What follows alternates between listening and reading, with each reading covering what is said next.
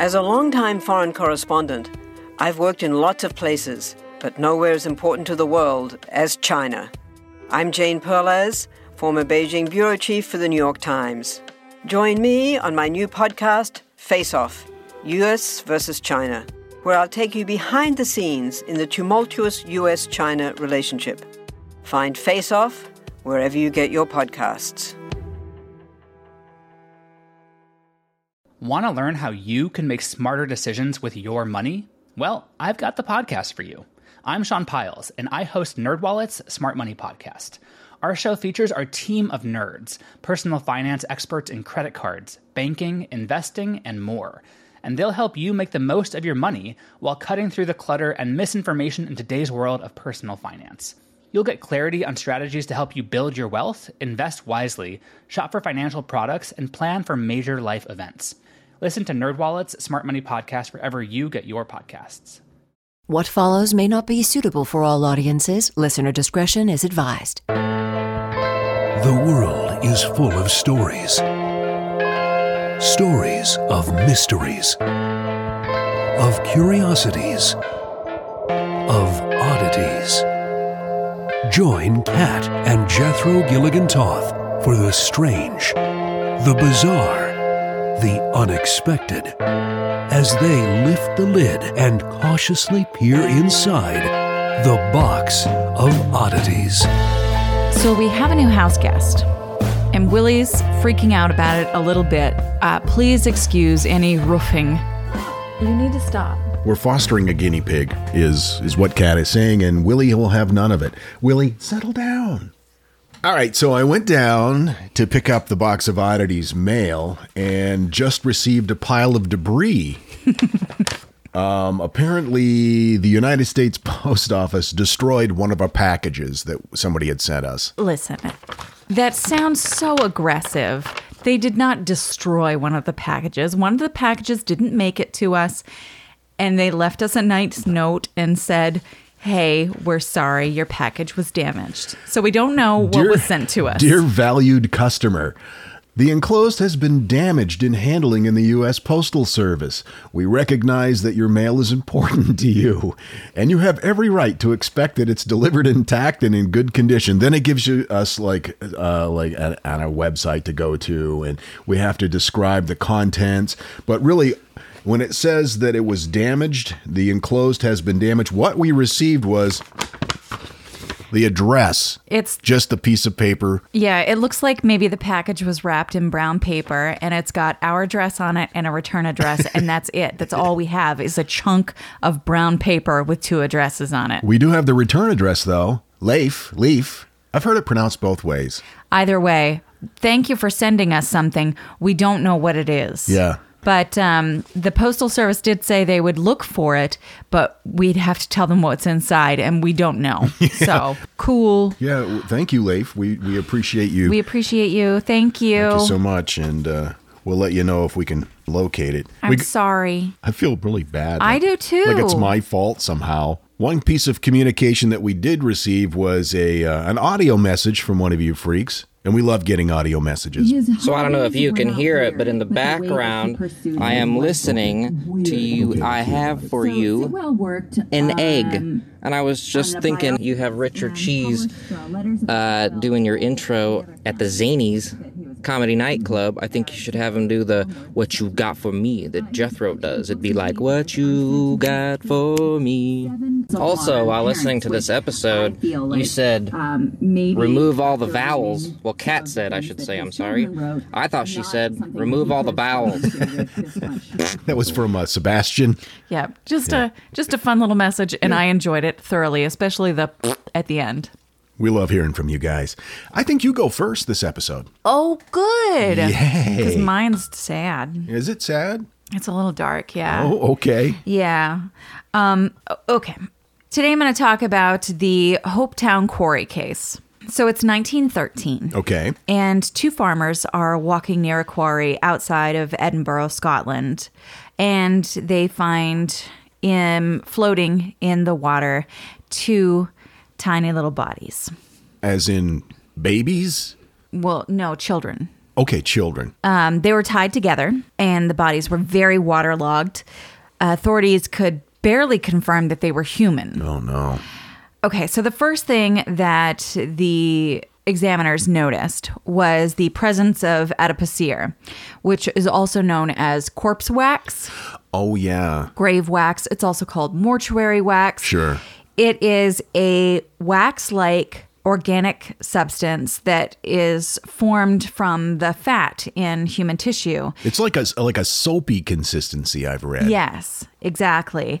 And it's part of the putrefaction process, but it has to happen like in very specific conditions in order for that to form.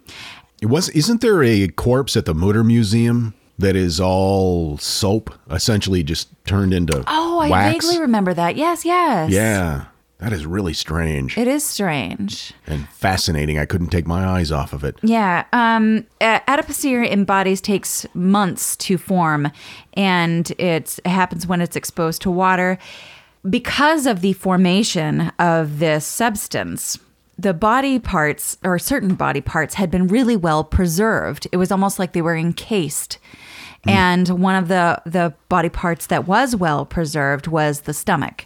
And so the examiners used that to go through and determine that the boys, they were discovered to be boys, had eaten about an hour before they passed away. Was it determined about what age these kids were? 4 and 6. Oh, my God. Of course, we don't know that until we find out who they were, and I'm getting there. Oh, I'm sorry. I'm just trying to paint a mental picture for myself. It's not something you want to paint. I'm just saying it's upsetting. It is very upsetting. So the boys had eaten about an hour before their deaths, and the meal had been of vegetables known to be grown locally. So that led the investigators, including a man named Smith, so that narrows it down, Yep. to believe that they had been in the quarry between 18 and 24 months.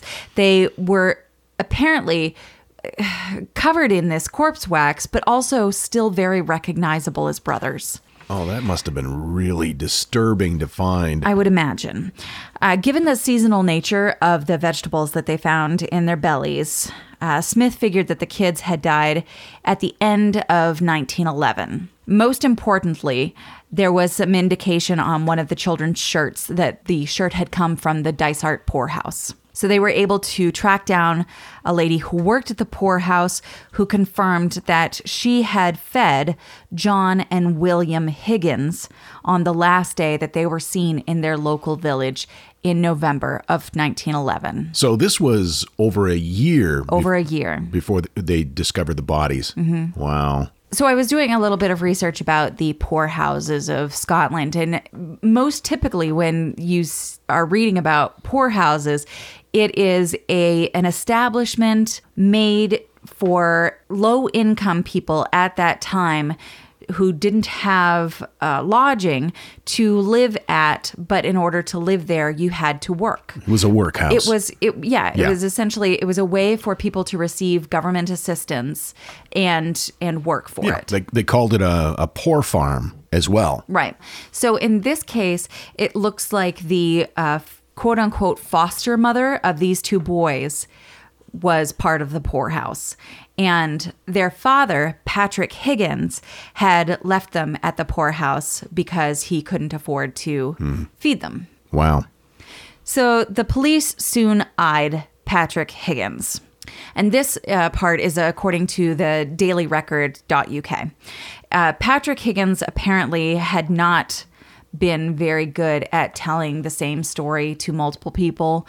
So he had told neighbors that the kids had gone to visit their grandmother. Okay. He had said that they went back to the poorhouse. He had said that, various stories. Either way, he was arrested and put in jail for murdering his sons, William, who was 6, and John, who was 4. Those who knew Patrick Higgins were shocked. He had been known as a pretty decent guy, but his wife had died the year before. this all went down. And since then, he'd become a really heavy drinker and was making not enough money and was making some really poor choices. And I guess the stress of feeding the kids became too much, so he left them at the poorhouse. So the community knew that things were not right with this family. At one point, someone had actually reported Patrick Higgins to the police, and he was charged with child neglect. And the boys were taken into care and placed with a woman. But back then, even in a situation like that, the parent was expected to pay for the foster parent to care for their children. And Patrick Higgins didn't have the money to pay that foster parent to care for his children. If he had had that money, he probably would have cared for his children. Or drank it up. That's possible, too. We don't know. It appears as though, from the stories that I read, and from the fact that he had served in the military, and when he was out of the military had some repeated issues with headaches and nightmares, etc., it seemed like he might have had a lot going on and a lot of stresses and was self-medicating. Maybe a little post-traumatic stress. Very possible. Yeah. So Higgins fell behind with the payments to the foster parent, and she delivered them back to him, basically. So it's a rainy night in November 1911, and Higgins is seen walking with the boys toward the quarry. No one really paid attention until after those bodies were discovered. Okay, so he was seen going to the quarry Yes. with them. Okay, all right, proceed. While he was there, he tied the boys together and threw them into the quarry. My God. It said that the children had been assaulted beforehand, and so I don't know if he attacked them so that they weren't conscious when he threw them into the quarry, or if they were conscious when he threw them into the quarry. When he was witnessed bringing the boys there, it probably doesn't say, but I'm wondering if the boys seemed to be going willingly, like, hey, let's go for a walk with Dad. I don't know. That almost makes me more sad to think about. Yeah, no shit. That's awful. And the only thing that I can hope is that they were already unconscious when he threw them into the river, the quarry. So Patrick Higgins stands trial for the murder of his two sons in September 1913. Higgins' lawyer was trying to say that he had basically temporary insanity. And they referred to that as diminished responsibility. And the judge, Lord Johnston, told the jury that he, quote, understood irresponsibility, but could not understand limited responsibility.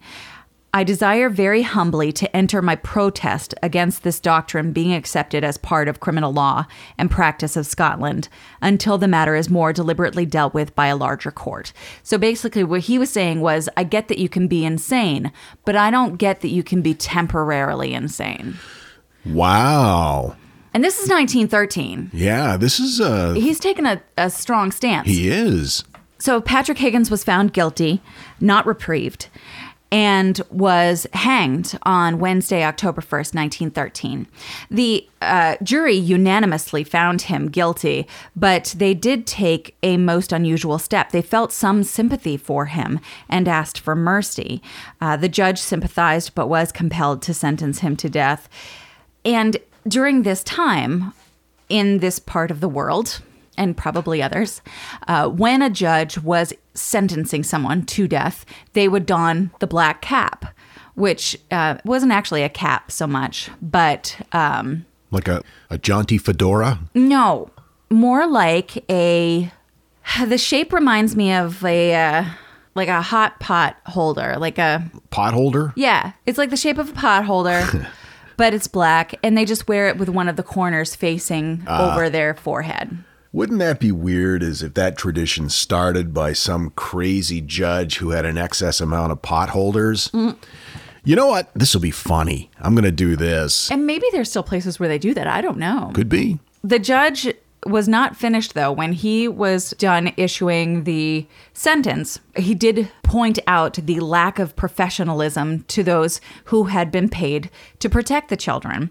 And not just those that had been paid to protect the children, but the town. "We, William and John," he said, "would have still been alive if those officials had done their jobs when the boys were given up by the foster parent." And people in Scotland were horrified that this man had killed his kids, but they were also kind of beginning to see all three of them as victims. Because of the circumstances that this family was in, it led to, in some people's eyes, unnecessary situations that added stress.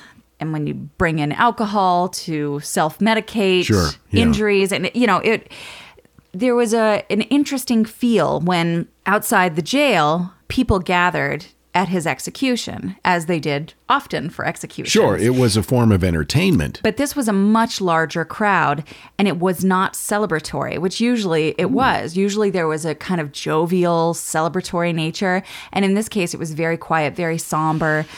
Prayer vigils were being held. And when the black flag was hoisted, telling the world that Higgins was dead, no one cheered. Instead, people were weeping and people were praying. Wow. It was like they saw that it was a failure rather than, like it was the community's failure rather than just a guy murdered his kids. It was rough. And I there are zero circumstances where I think it's okay to tie your kids together and throw them in a quarry. No, I've never once advocated for that. Nope. But I can kind of see how the community had this sense of feeling responsible as a whole. It sounds to me like it was a bit of an awakening for the community. Hey, wait a minute. Maybe there was something more we could have done. Right. Huh, interesting. And because he had shown signs that there was something wrong, because he was not able to work and there was obviously something going on there, because the people at the poorhouse didn't keep the kids safe, because community members saw them walking to the quarry. There's all these things that I think really did lend to, shit, maybe we should be doing something differently. At the same time, don't forget, this man murdered his children. Yeah, don't tie your kids together, knock them in the head, and throw them in a quarry. Never okay. No. All right, so in 2008, BBC News reported that a relative of the boys, now this is 2008. Almost 100 years. That's right. After their death. A relative of the boys had called for the return of their body parts. Apparently, those body parts had been taken by the two pathologists who had been working on the case, Sir Sidney Smith and Harvey Littlejohn, and they were held at the Edinburgh University. Now, in many circumstances, you might say, I'd like those body parts back. Most circumstances. Right? Sure. Yeah. And these had been used for science. Lots of people had learned because of the Oedipus. I hope I pronounced that right. A lot of people had been able to view something that they weren't able to view otherwise and learn from it. Sure. Okay, fine. Yeah, right. However, these two men had not retained these children's body parts in an honorable way. One of them had distracted the attention of police officers present at the mortuary. The other one stole body parts out of the mortuary, including heads, internal organs, and half of the limbs. No. He then screwed down the top of the coffin so that they wouldn't notice that the body parts had been parceled up and put into packaging. What? No, I don't know. Why? Yeah. They then put the bits into a crowded carriage on a luggage rack on a hot day, so much so that the pair feared that the smell would start to, and people would notice that they had stolen body parts. Right. We don't want in that. their bags. Wow. Anyway, 100 years after that whole shebang, after being used at the university for lectures and classrooms and such, the body parts were cremated and returned to an American family member who stated she intended to scatter them in Scotland. And that is the Hopetown quarry case. So she got the body parts and she did follow through and scatter them about? body parts were cremated and they were returned to her, and she intends to scatter them in Scotland. Does she know for a fact that those ashes are the body parts? I don't think that you ever can. Why would you say that? What if she's listening? Now she has questions. I'm sorry. It's disrespectful enough to steal somebody's body parts when they're a full-grown adult, but to me, stealing the body parts of a child seems far more heinous. Is that just me? No, I would agree with that entirely. My God. Yeah. So, like I said, I'm glad I went first because that was kind of a bummer, huh? Yeah. Well, good news. My story is not any better. Oh, no. Actually, mine borders more on gross. Oh, okay. We'll get to that. I can handle with gross all day long. Yeah, not sad, just gross. Cool. All right, we'll get to that just a minute. And now, that thing in the middle. Today on The Thing in the Middle, non-human electoral candidates. Number 5, Dustin the Turkey, a popular Irish television puppet, received thousands of votes in the Republic of Ireland's 1997 presidential election. I love it when puppets are on the ballot. Number 4, Ed the Sock. A sock puppet attempted to run for the Fed Up Party during the Canadian federal election in 2011. Number 3, Fire Hydrant ran for electoral... I'm sorry, okay. Number 3, Fire Hydrant ran for election multiple times from 2004 to 2009 at the University of British Columbia, including a position on the Board of Governors. Crawfish Be Crawfish is a crawfish from Louisiana. Crawfish's campaign for the United States presidency began on Facebook on a page titled, "Can this crawfish get more supporters than Bobby Jindal?" And number 1, in 1967, an Ecuadorian foot powder company advertised its product as a mayoral candidate in the town of Picosa. Surprisingly, the foot powder won by a clear majority. I've got to tell you, the longer we've had our Aura frame, the more I love it. I have kids, and they live about 3,000 miles away, and my daughter is expecting a child, and she has been sending me updates on her baby bump through the Aura frame. And since I can't be there to experience it with her, it's the next best thing. And speaking of mothers, if you're looking for the perfect gift to celebrate your mom in your life, Aura frames are beautiful Wi-Fi connected digital picture frames. It allows you to share and display unlimited photos. It's super easy to upload and super easy to share photos with the Aura app. And here's the thing, if you're giving Aura as a gift, you can even personalize the frame with preloaded photos and memories. We love Aura frames, and living so far away from family, thanks to Aura, it's the next best thing. It's like almost being there. And right now, Aura has a great deal for Mother's Day. Box of Oddities freaks can save on the perfect gift by visiting auraframes.com to get $30 off, plus free shipping on their best-selling frame. That's auraframes.com. Use code oddities at checkout to save. That's auraframes.com and use code oddities at checkout, and you will save. Thanks, Aura Frames, for bringing my family a little bit closer.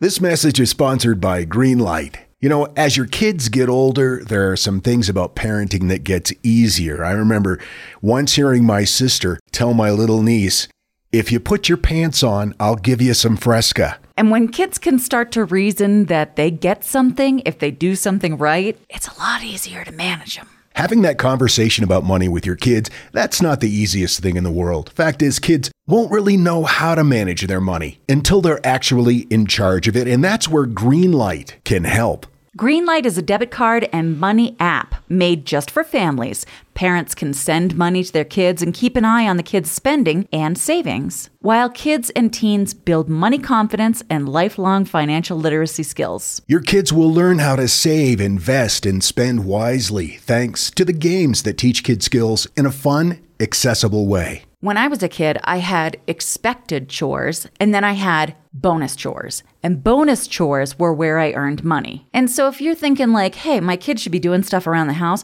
yeah, no, you're not wrong. But maybe there's extra ways that they can learn how to be a successful financial money person. What was one of the bonus chores that you had to do? Rub my mom's feet. And what did that pay? I don't know, like a quarter or something. Millions of parenting kids are learning about money on Greenlight. It's the easy, convenient way for parents to raise financially smart kids and families to navigate their life together. Sign up for Greenlight today and get your first month free when you go to greenlight.com/oddities. That's greenlight.com/oddities to try Greenlight for free. Greenlight.com/oddities. If you laid all our boxes of oddities end to end, you'd have, well, a lot of open boxes. You know, all laid end to end. This is the Box of Oddities. All right, I want to talk a little bit about Tomb Sweeping Day, the Qingming Festival. It's like the Chinese Memorial Day. Okay. Or Ancestors Day. It's a traditional Chinese festival, according to Wikipedia, observed by the Han Chinese of China, Taiwan, Hong Kong, Malaysia, Singapore, Indonesia, and Thailand. Now, it falls on the first day of the 5th solar term of the traditional Chinese lunisolar calendar.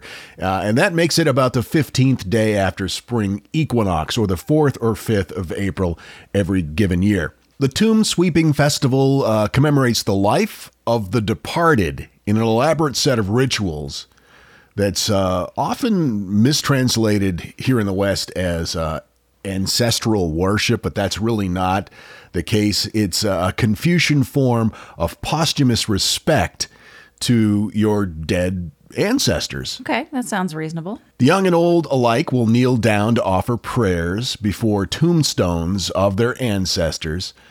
They will burn incense, also silver-leafed paper called joss paper. Sweep the tombs. They'll offer food. They bring food and tea.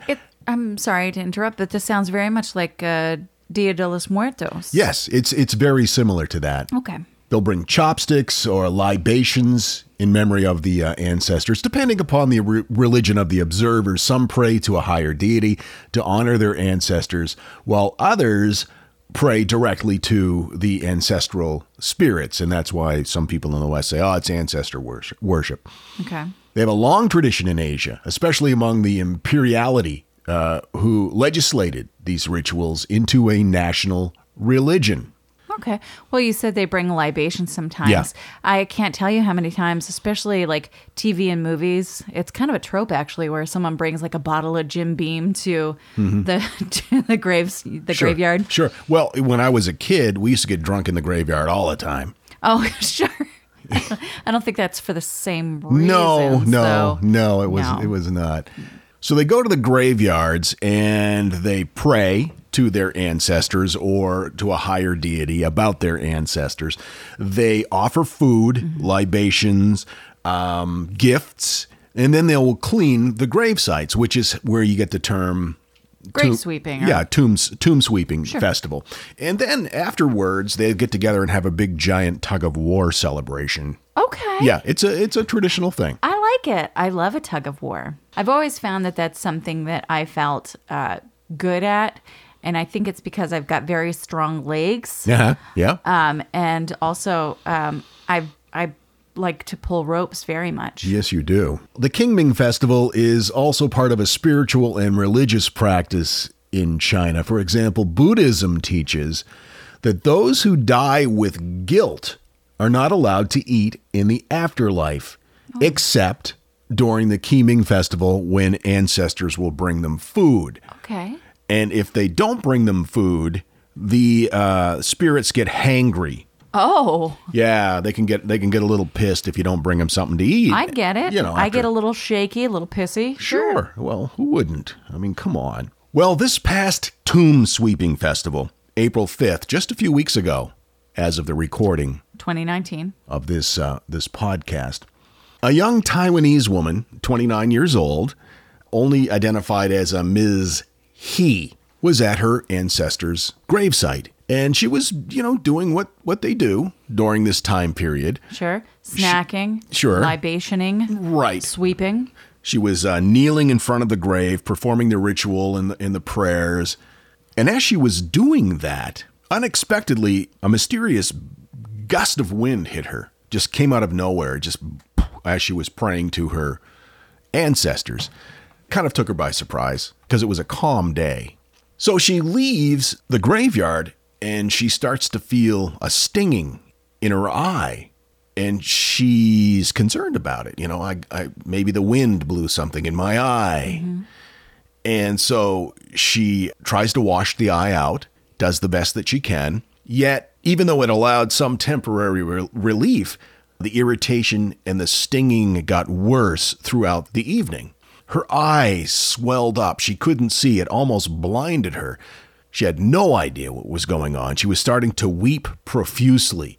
She just could not control the tears coming from her eyes. Mm-hmm. And she thought it had something to do with that mysterious gust of wind at the graveyard earlier in the day while she was performing the rituals of the tomb sweeping festival. So the next day she goes to the hospital. Thank you. This was just a couple of weeks ago. She goes to the hospital, the Taiwan Funyun University Hospital. One of them teaching hospitals. It's a teaching hospital. She reported with a very intense stinging pain, and she said, I was constantly shedding tears. There was a lot of secretion, and she could not seem to wash the foreign object, whatever it was, out of her eye. Okay. Should we do some sort of trigger warning? Like, hey, if eye stuff freaks you out, you shouldn't be listening to this? Yeah, this is probably... Should we have done that about 15 minutes ago? Well, it's a little too late for that now. So Dr. Hong took her into the examination room, and he used a microscope to look in her eye to see if he could see the irritant in there. He also saw like an inflamed cornea, and that, of course, can potentially lead to blindness. So he was concerned about that. So he's looking for this foreign object that may have blown into her eye at the graveyard. And the first thing he sees in the corner of her eye, like the tear duct, little legs, little insect legs in her eye tear duct. He cleaned out the eye the best that he could. Of all the legs? Well, he couldn't get the legs out at first. They wouldn't irrigate. He couldn't just wash them out. So he had to go in and physically remove not one, not two, but 4 bees. Bees? Bees. Little tiny bees had blown into her eye and decided, hey, we're just going to hang out here for a little bit. She had 4 bees in her eyes.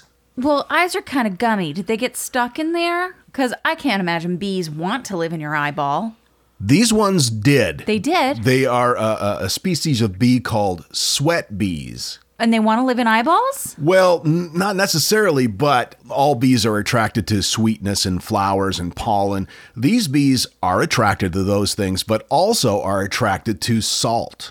Oh. And occasionally they will land on people, mostly cattle and things like that, to collect perspiration because of the salty nature of the perspiration. These bees had blown into her eye, and of course her eye started watering. Right. And tears contain salty bits. Salty and a lot of protein, and it is a great environment for them. Bees love eyeballs. Well, these 4 did. 4! You want to see a picture? They had to have been so tiny. They were tiny. Let me show you a picture. Tiny eyeball bees. Oh my God. And she didn't notice that? Because those are bees. Yeah, that's after they pulled them out. Yeah, right. But isn't that her cornea? Yeah. I mean, her iris? That is her iris, yes. So I think that he had pulled them out and just laid them there. Oh, well, why? That's a horrible idea. Well, maybe to get, I don't know, some sort of a great photo perspective. Oh, sure. You Yeah. know? No, those are much larger bees than I expected. I thought there was going to be like, because you said he used a microscope, so I expected it to be like tiny bees, but those are like bees. They had gotten up inside, right? You see, and so only their legs were, of one of them were available. In her eye. In her eye. According to a news story on this in CNN, craving salt, the bees had been feeding off of her tears. Sure.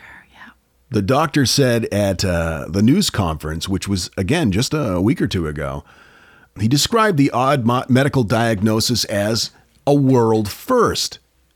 Oh. The insects had made a new home inside the woman's eyelid. until they were, of course, successfully removed. Normally what they'll do is they'll just land on your skin and lick up the perspiration. And then move on with their day. Yeah. He said, I saw something that looked like insect legs, so I pulled them out under a microscope slowly and one at a time without damaging their bodies. This according to Business Insider Singapore. Now, the whole idea of it just grosses me out to the extreme. But they say that Ms. He was very fortunate because of the fact that she was wearing contact lenses. Mm-hmm. She wasn't rubbing her eyes. Oh. Even though it was stinging and irritating, she wasn't rubbing her eyes. If she had, then the bees could have stung her eyeball. I didn't even think about that. And rendered her blind. Right. As well as create a serious infection, which could have led to some pretty serious consequences. Now, would they have built a nest in there? That's what I was wondering. It was like all of a sudden you wake up in the morning and there's a little hornet's nest in the corner of your eye. Oh, God, that's so upsetting. Oh, my God. That's so upsetting. Very upsetting. In just one day, though, just a matter of hours, her eyesight in that eye, she had 20/20 vision, but it had been reduced to 2200 vision. Wow. Because of the infection that was brewing in there and the swelling of that makes sense. Of the eyeball. We may have talked about my sister having her corneas replaced a couple of years ago. Maybe not. It's not the point. I have spent a great deal of time in various eye doctors' offices / eye surgery establishments.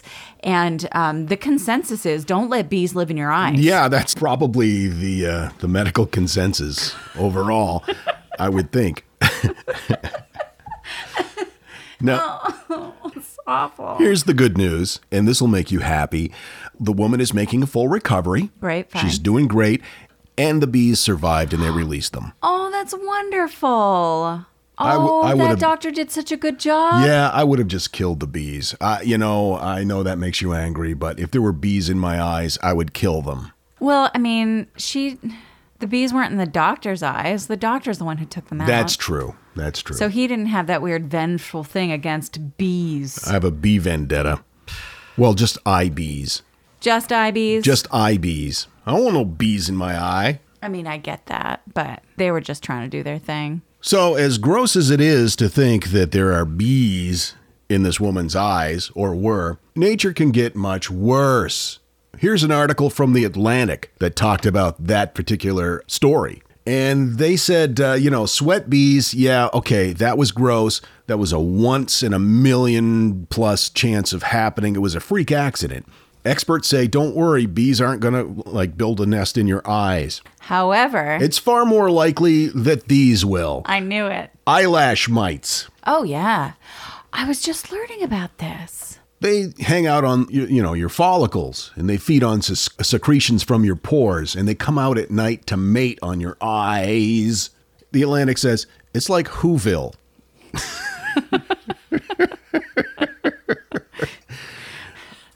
There was an episode of Brooklyn Nine-Nine not long ago where Captain Holt mentioned to Terry Crews' character about the mites that live on your eyelashes and your eyebrows and such. And so he shaved off his eyebrows. Yeah. And then bleached all of his facial hair. The writing on that show is amazing. I'm sorry. If you haven't watched Brooklyn Nine-Nine, please watch it. It's so fun. It's not like television that's going to change your life, but it is great escapism, and it's so much fun, and it's so well written.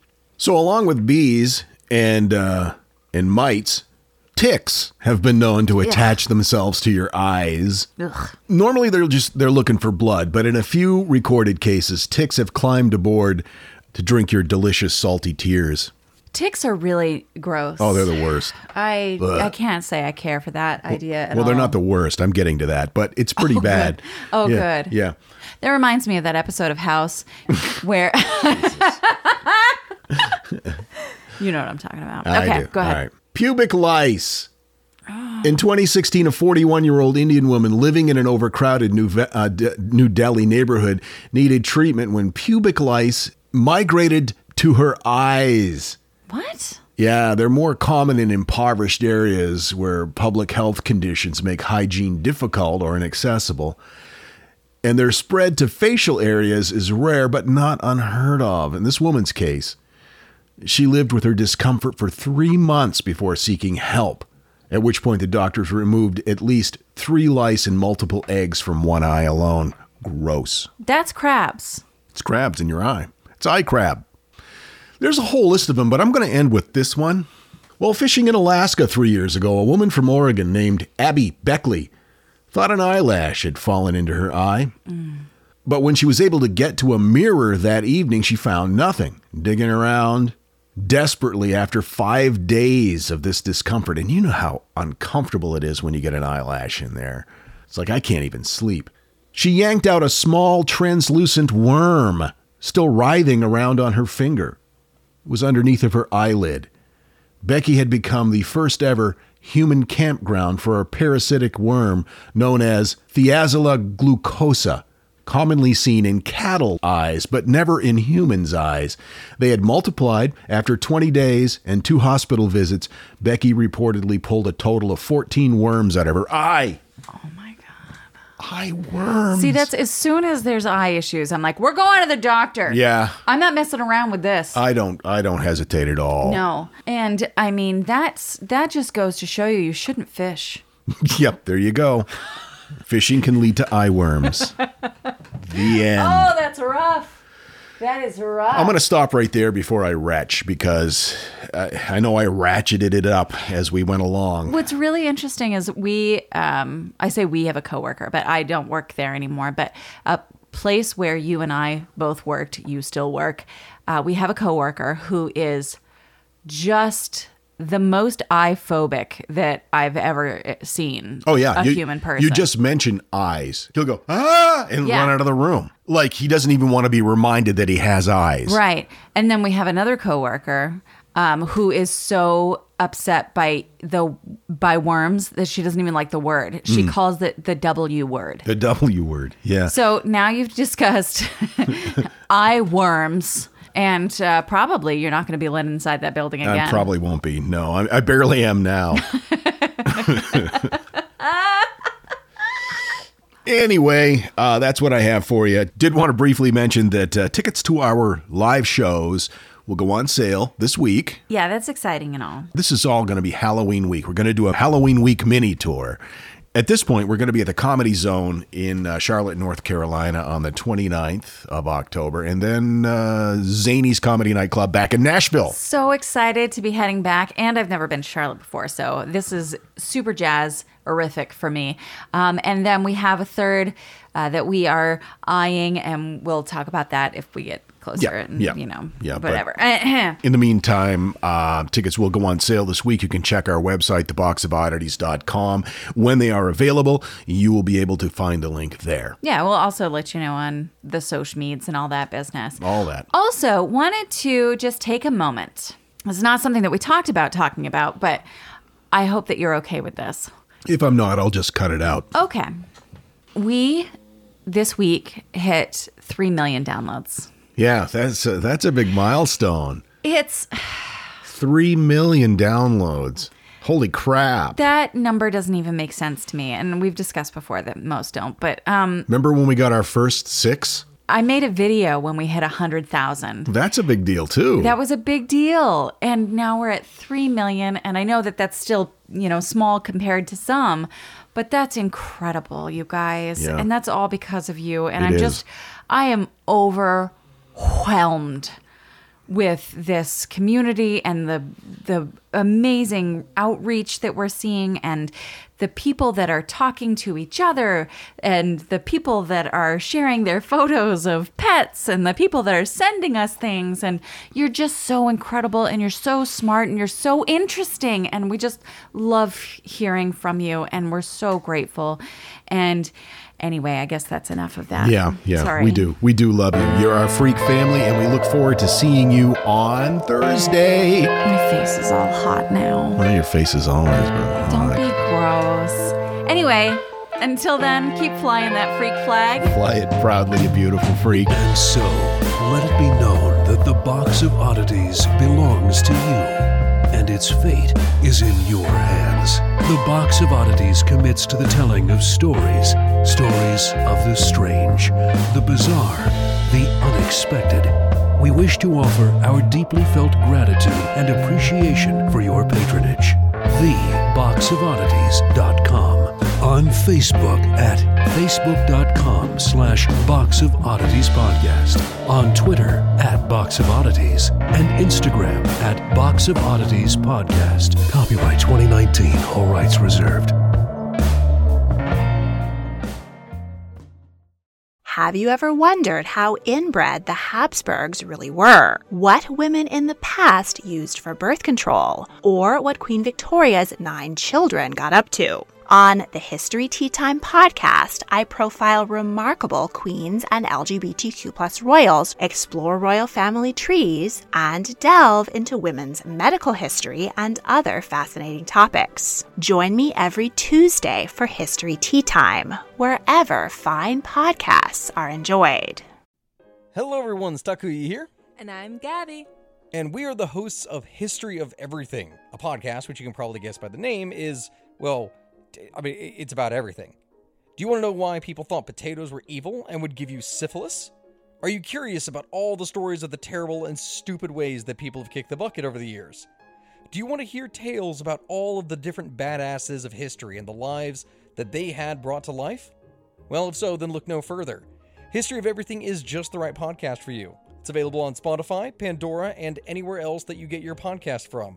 Join us for some fun and just see how weird and wacky history can be.